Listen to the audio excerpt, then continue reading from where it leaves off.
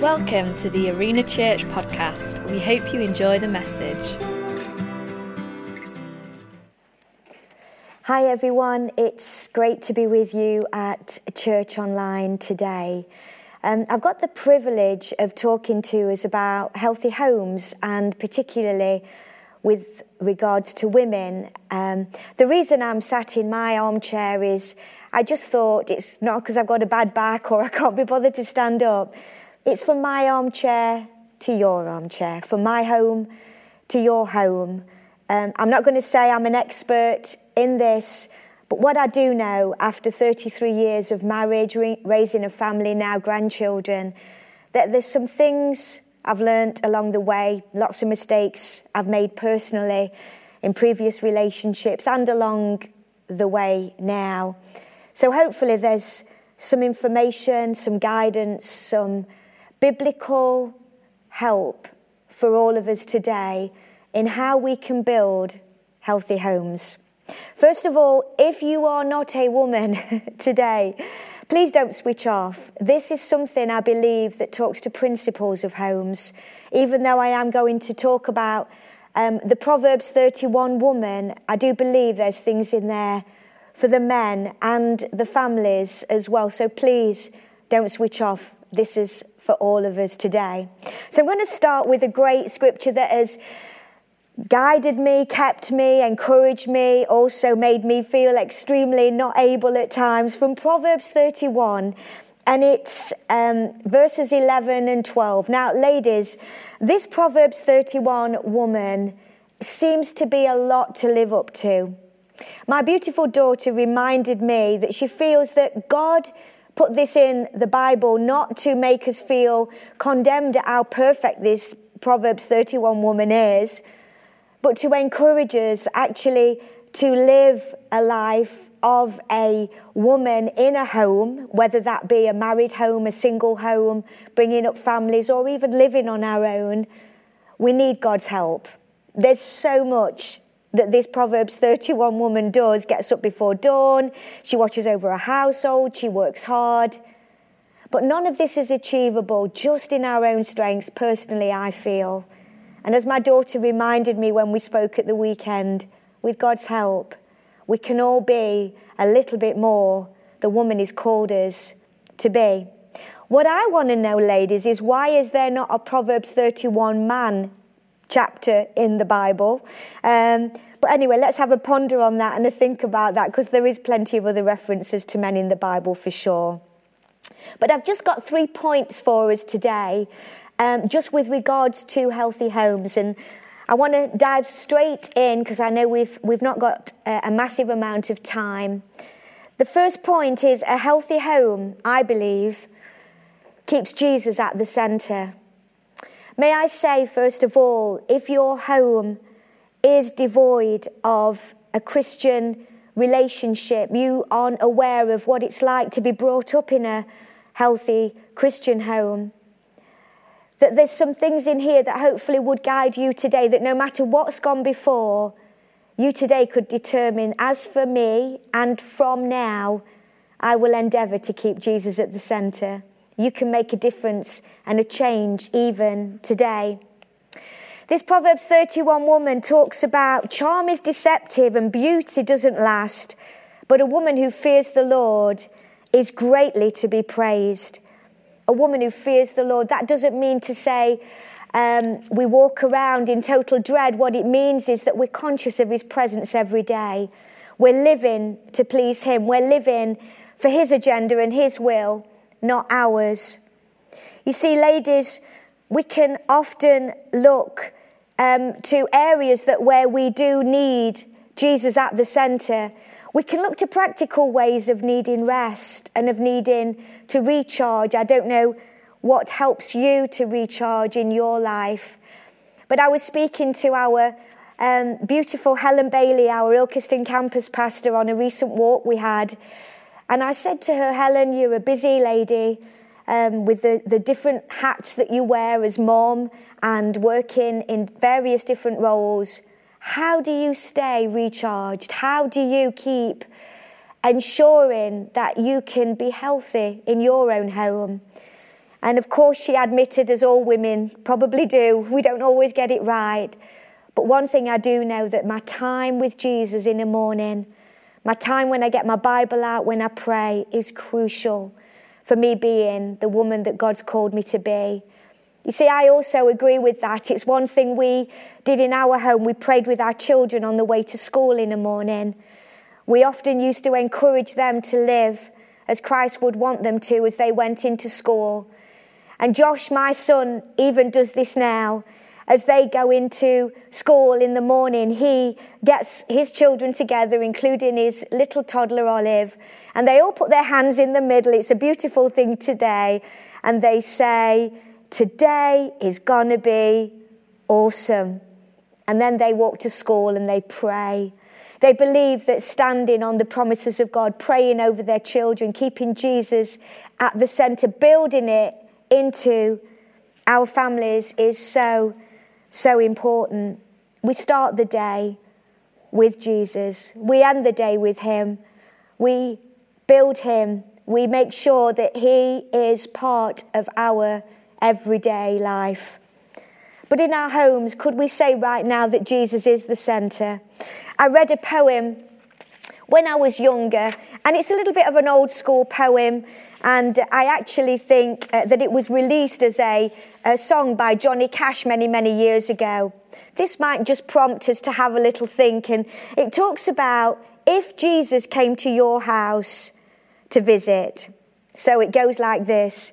If Jesus came to your house to spend a day or two, if he came unexpectedly and just dropped in on you, oh, I know you'd give your nicest room to an honoured guest, and all the food you'd serve to him would be the very best.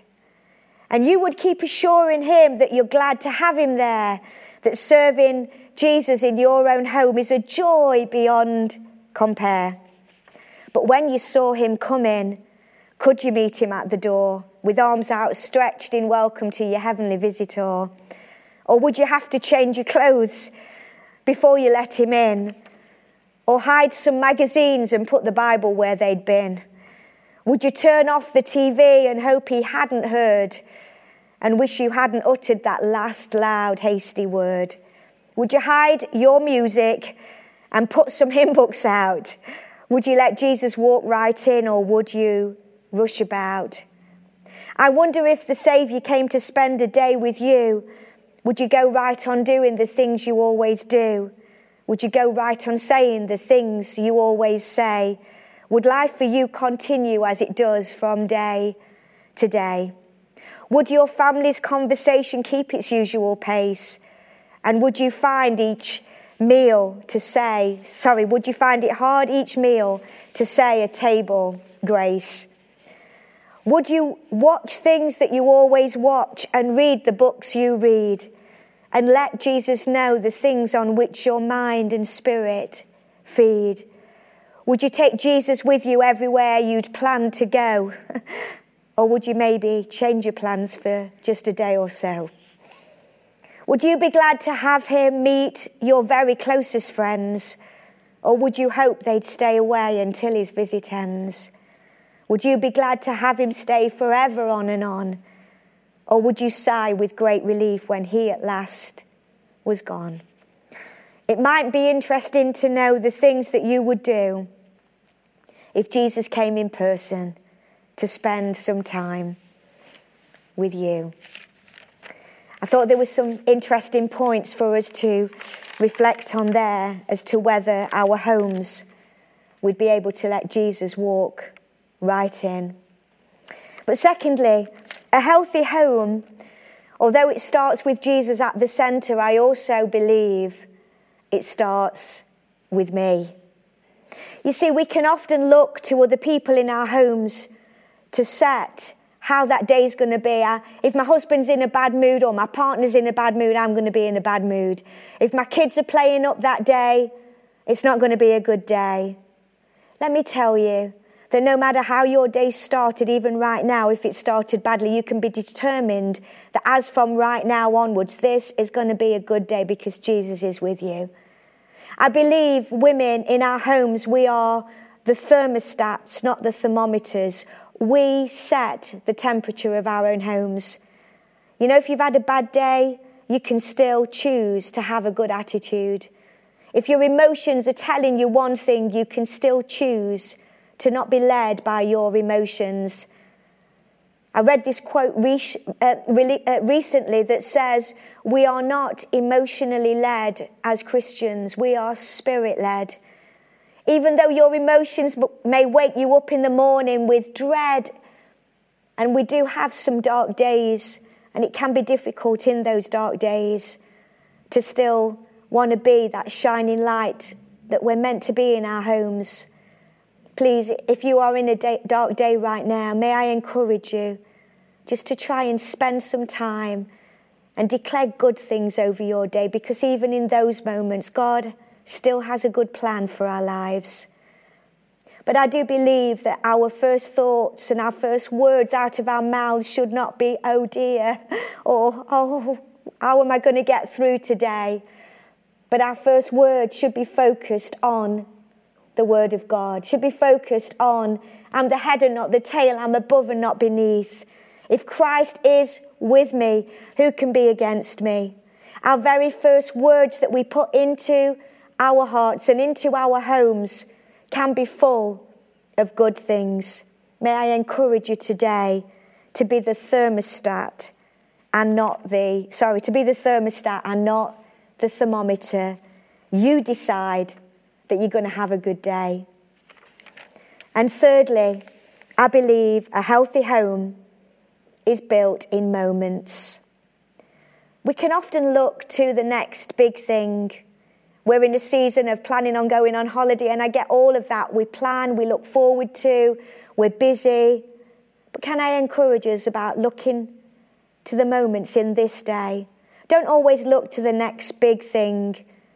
Look to what is happening right now. Build some really good moments in your life that your family can remember. One of the things we always used to do when our children were old enough was family night. We used to get the family together, make those special moments. We'd get the duvets downstairs. We'd get a film on and chips in and chocolate. You know, one of those nights where health and everything else goes out the window. It's just a fun night. You may not be able to do that with children, but build moments into your life with friends, with good people, where you can enjoy the moment. Don't be striving for the next big thing. Enjoy the journey. Make the most of the journey as you go from day to day. We just don't know what's around the corner. May I just read a thought to you from a very good book I'm reading about living for the moment and what is important in our lives. This is a lady who has gone to visit a friend who's just had some very, very bad news. And the lady goes on to say, years ago I was visiting a young woman in the hospital who was 23 years old. She had 2 small children. She had just been told she had incurable cancer. As I held her hand and tried to think of something comforting to say, she cried to me and said, I would give anything right now to change one more messy diaper. As I thought about her words and my experience with my own small children, I wondered how many times both me and my husband have changed diapers out of a sense of duty, hurriedness, frustratedness, seemingly inconvenient with our busy lives, rather than cherishing precious moments of life and love. We had no way of knowing what would even come again. Can I encourage you today? Don't be in a hurry. Don't be living for the next big thing. Enjoy the moments. Build a home that is Christ-centered. Be determined to be the person in your home that sets the temperature by your good words, by your declaration. Enjoy the moments in those dark days as well. Just live to please Him. Stand on the promises of God, and even the dark moments will pass if you keep looking to him. May I pray. So, Father, I thank you for this series, Healthy Homes. None of us, God, would say we've got perfect homes, but may we be determined as Arena Church and beyond today to be a group of people who will build homes that honour you, that please you, and be all we can in our homes.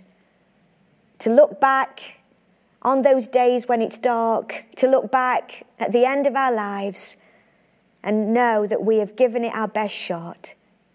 In Jesus' name, amen. May I encourage you, if you have had moments where, and even now, you don't think your home is healthy, you can be determined from today, just spend a few moments, consider what we've said. If you want more information, please email us. The links are always available on the website. We're here to help. And just keep trusting that God is with you and look to him for your strength. Before I close, can I encourage you today that even if you haven't got a relationship with Jesus, you've never given your life to him, that you too today can make that decision that you want him to come into your life and you can follow him from this day. The information is going to be on the screens if you need any more help with your next steps. But also, let me pray with you now. Father, for those who want to give their lives to you today, we pray that they would cry out to you, that you would hear their prayers, and that they would, from this moment, accept you as their Lord and Saviour. And right now, they would say amen to accepting you in Jesus' name. God bless you. We believe in you. We trust you. We love you.